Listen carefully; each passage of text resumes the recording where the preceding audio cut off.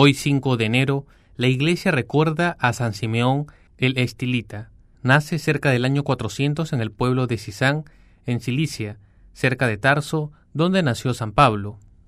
De pequeño se dedicaba a pastorear ovejas por los campos, pero siempre estuvo su deseo de ser santo. A los 15 años entró a un monasterio donde se dedicó a rezar intensamente y a hacer extremas penitencias para su conversión. Ante la extremidad de las mismas, el abad le ordenó irse del monasterio por temor a que otros monjes también siguieran su ejemplo.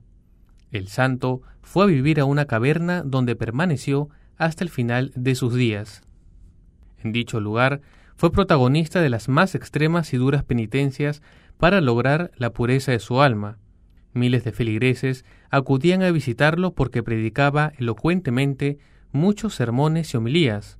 También acudían funcionarios reales y hasta el propio emperador para pedirle consejos para lograr la convivencia pacífica en su reino. Murió el 5 de enero del año 459.